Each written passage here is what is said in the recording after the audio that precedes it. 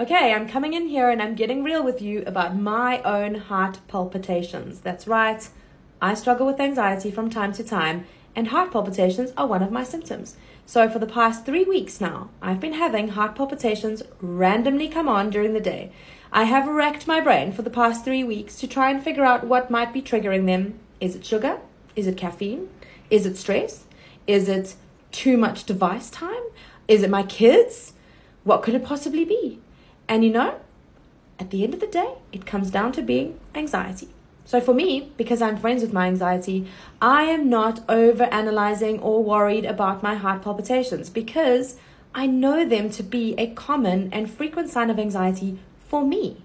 I also know that anxiety is there to get me to pay attention. So I'm asking myself, what do I need to pay attention to? Which is why I try to figure out if those heart palpitations are from poor nutrition or not enough sleep, or is there something else in my environment that's causing me the stress? And when I can't really land on one or the other trigger, then I've got to go deeper and find out, well, what else is anxiety asking me to pay attention to? What might I be avoiding? Or is there a core belief or a past trauma that has been triggered by something that's going on in my life right now?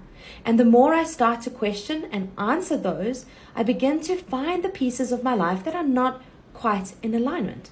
And that is how I use my anxiety as my ally to show me the areas of my life that need attention. But the key here is that I'm not focusing on the heart palpitations. I notice them. In fact, I just had one right now as I was talking. I notice them and I just let them be there, recognizing that anxiety is knocking on my door and it wants me to pay attention. And I'll get there. But right now, I'm just going to focus on doing this video with you. Shortcast Club.